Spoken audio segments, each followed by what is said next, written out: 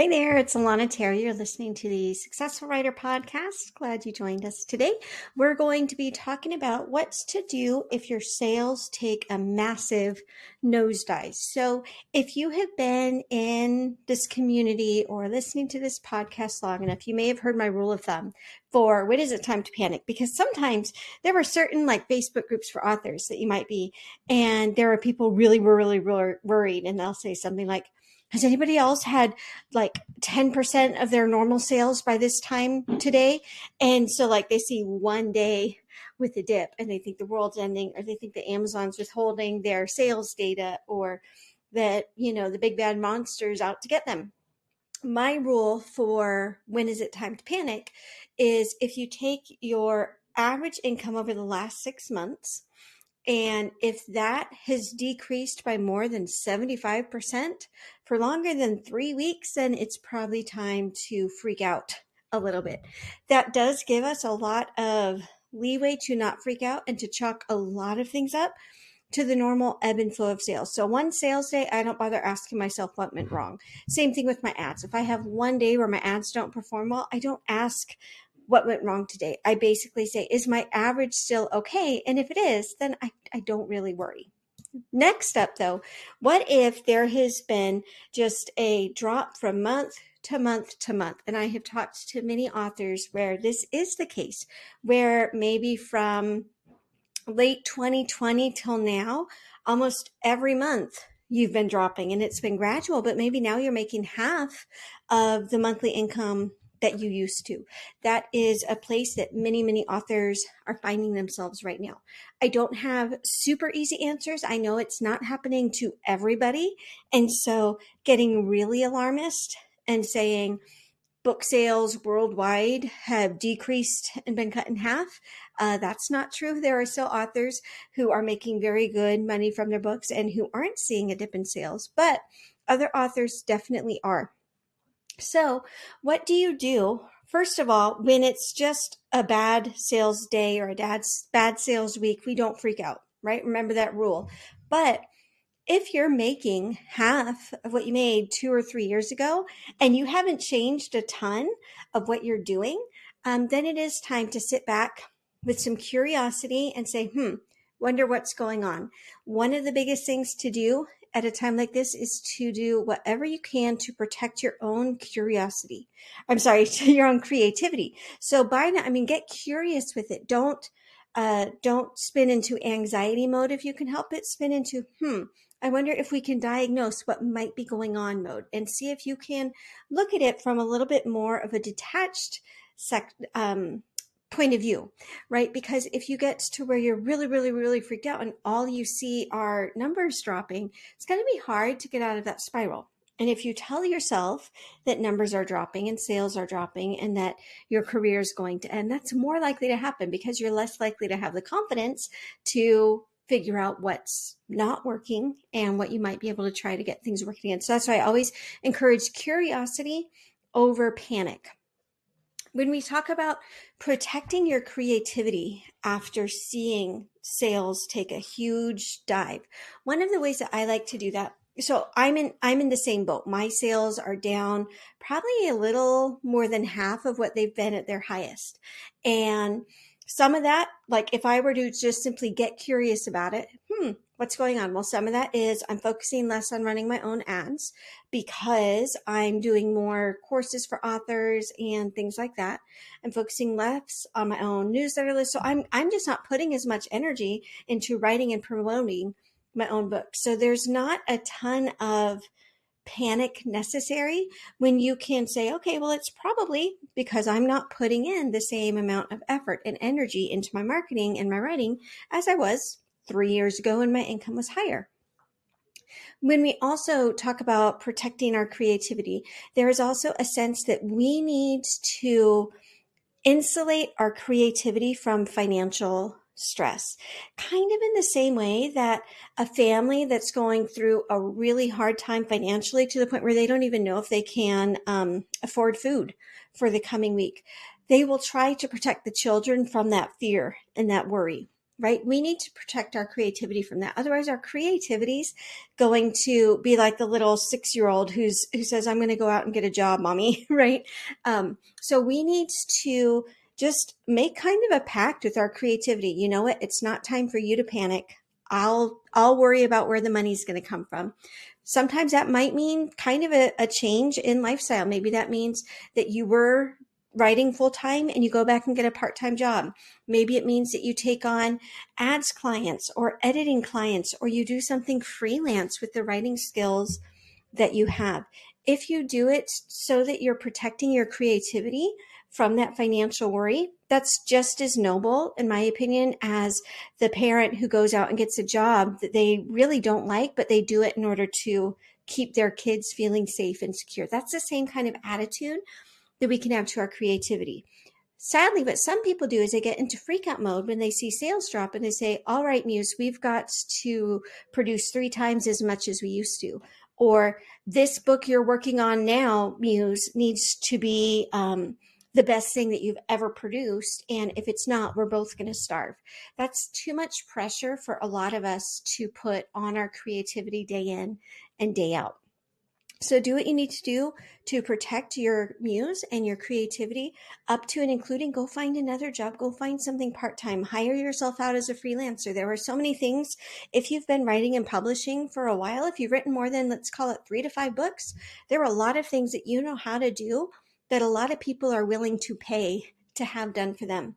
Handling newsletters, booking promos for your books, publishing on KDP. Like for some people, it's super easy. For people like me, it's like, oh no, I got to go on my dashboard again. This is annoying. So think outside the box in terms of ways that you can earn money.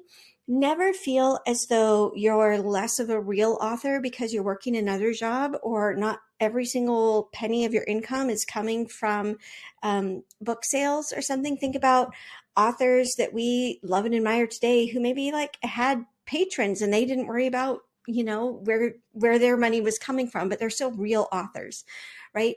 Same thing. If you end up working freelance, let's say you are an author and then you also accept clients to proofread their books because you're really, really good at it. For some people, that might feel as though, oh no, I'm not a real full-time author, because not every single penny you earn is coming from book sales, but it's all related, right? And you're doing it for your creativity, which is one of the most noble things that you can be doing. I also encourage you to think outside the box in terms of what you can sell. A lot of us feel like, okay, I'm an author. That means that every single thing I sell must be a book. It's either an ebook or a paperback or maybe an audiobook, but there are a lot of other things. There are authors who have really neat swag stores. So you can get, maybe some of your cover art put onto mugs or tote bags or things like that. You can do lots of things like that. If you write nonfiction, basically you can do just about anything. If you write nonfiction, that means you're an expert in some area, which means people will pay for you to record videos and put up an online course. You can make kind of workbook versions of books you've already written, workbooks or journals. There are lots of things that you can sell as an author that are not actually books. So think about that side of things as well. And then I encourage you, if you're at a point, or if you ever get to a point where money is real tight in the business, think about it as an invitation to really strip down and decide what's working and what isn't. When, let's say you're used to $10,000 coming in and month out for book sales, and let's say you only need 3 or 4,000 of that for your expenses. Well, that means you've got a lot to play with, right? Which also means that you might be wasting money, or in the past when sales were higher, you might have been wasting money.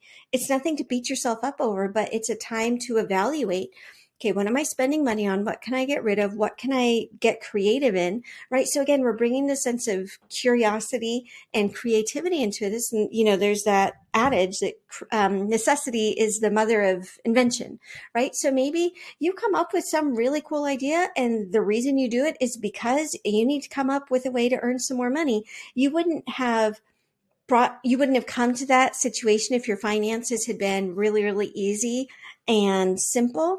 And so we can look at these times where sales do seem to be drying up as a way to maybe pivot, maybe branch out, maybe even reinvent yourself. Maybe this means that it's time to try that new genre that you really, really loved. It can be similar to the person who works a really good job, but it's super stressful, but they don't feel like they can leave because it pays them really well. And then they get laid off. And for some people, there is a sense of relief. There's like, oh, I don't have to keep doing this. So maybe you've been writing in a certain genre for years and you were making really good money with it. And so you didn't feel like you could or should change things up, even though your creativity was getting a little bored with it. Now, if sales have dried up, does it really matter, right? If you're not making money from it today, why not try the new genre that you're actually excited to do? So I encourage you. Of course, it's easier said than done, but in as much as you can, practice bringing a sense of curiosity and creativity into your thoughts. Think about things that you can sell that aren't books. Think about services that you can offer to other authors. That can be a great way to just supplement your income, to take some of that burden off of your creativity. Don't look back at the good old days. Don't say, oh, well, I was making $5,000 a month and now I'm making $3,000 a month. And so I guess my dreams of becoming a full-time famous author are down the drain, right? There's ebbs and flows to the creative life. That's part of what makes it interesting. And so don't let the fact that you maybe were more financially successful years ago stop you from doing what you love to do today, right? A lot of authors are kind of like, this is how it is for me, at least in a lot of people I talk to. We started just out of the passion. We were writing because we loved writing. We happened to realize that we could sell books. Some of us happened to realize we got really, really good at selling books. That doesn't mean that if the books are no longer selling, that we hate writing, or at least it shouldn't, right? Like my very first royalty check was $11. If I were to think today about what I'm making right now, I would have been just so surprised and floored. Is it less than what I made at certain points in my career? Yeah. But instead of freaking out over that, I just choose to appreciate where I'm at, come at it with curiosity, come at it with some creativity. And yeah, just remember that there are so many ebbs and flows. We talk a lot on the show about the creative ebbs and flows and allowing time for those creative ebbs and flows, but there's also time for just high sales months and low sales months. If you get into the habit of storing a little bit away in the higher sales month, that also helps you kind of ride the waves a little bit more comfortably because you're not quite as concerned about the money and logistics. But just remember, the more stressed you are about money, the harder it's going to be for your creativity to thrive. And so even if that means going out and looking for an outside job, even if that means taking on extra clients instead of working on your own writing and marketing, doing that for others, but getting paid for it. Think about that. Even if it's just a stepping stone to carry you over, it can be a great thing for your muse to not have all of that financial strain and financial burden. So who knows what's going on in the economy? Who knows what's coming around the corner? I try to always, be on the lookout for some good news and some great things. I still absolutely believe it's the best time in the entire world to be an indie author. We have so many platforms, so many areas where we can reach out.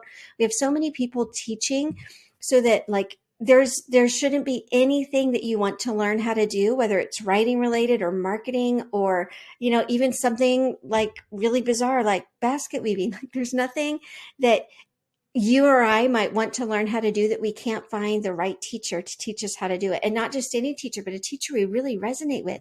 It's an exciting time to be in the digital space. It's an exciting time to be an author. The gatekeepers aren't shutting us out anymore. Our books are getting read. Our books are making a difference. Most of your readers, if you have financial anxiety and concerns, chances are pretty good that the majority of your readers have anxieties and concerns. And so you can relate to them. You can offer them some much needed escape or practical education through this. So I hope that you are staying encouraged, and we'll talk to you soon. Thanks for listening to the Successful Writer Podcast. Today's episode has been sponsored by BetterHelp, that provides secure online counseling with a licensed professional therapist. I'm a really private person, so I was nervous to start counseling, but I'm really thankful for how easy they made the process. When you sign up, you fill out this form, and then they use your answers to match you with just the right therapist. It's easy to set up your appointments, and you can chat with your therapist via messages or phone or video, and you can also switch therapists anytime. It's more affordable than traditional offline counseling, and they also have financial aid packages, so don't let the cost be the reason not to pursue talking to somebody. The writing life can be hard and sometimes lonely, and we're really not meant to go and do it alone. I'm really thankful for my therapist and for all the insights that have been coming up in my appointments. Like I said, I was pretty scared at the beginning because I didn't know what to expect, but now my biggest regret is honestly not doing it sooner. BetterHelp is giving Successful Writer listeners 10% off your first month of counseling. Just go to betterhelp.com/Alana to start your therapeutic journey today.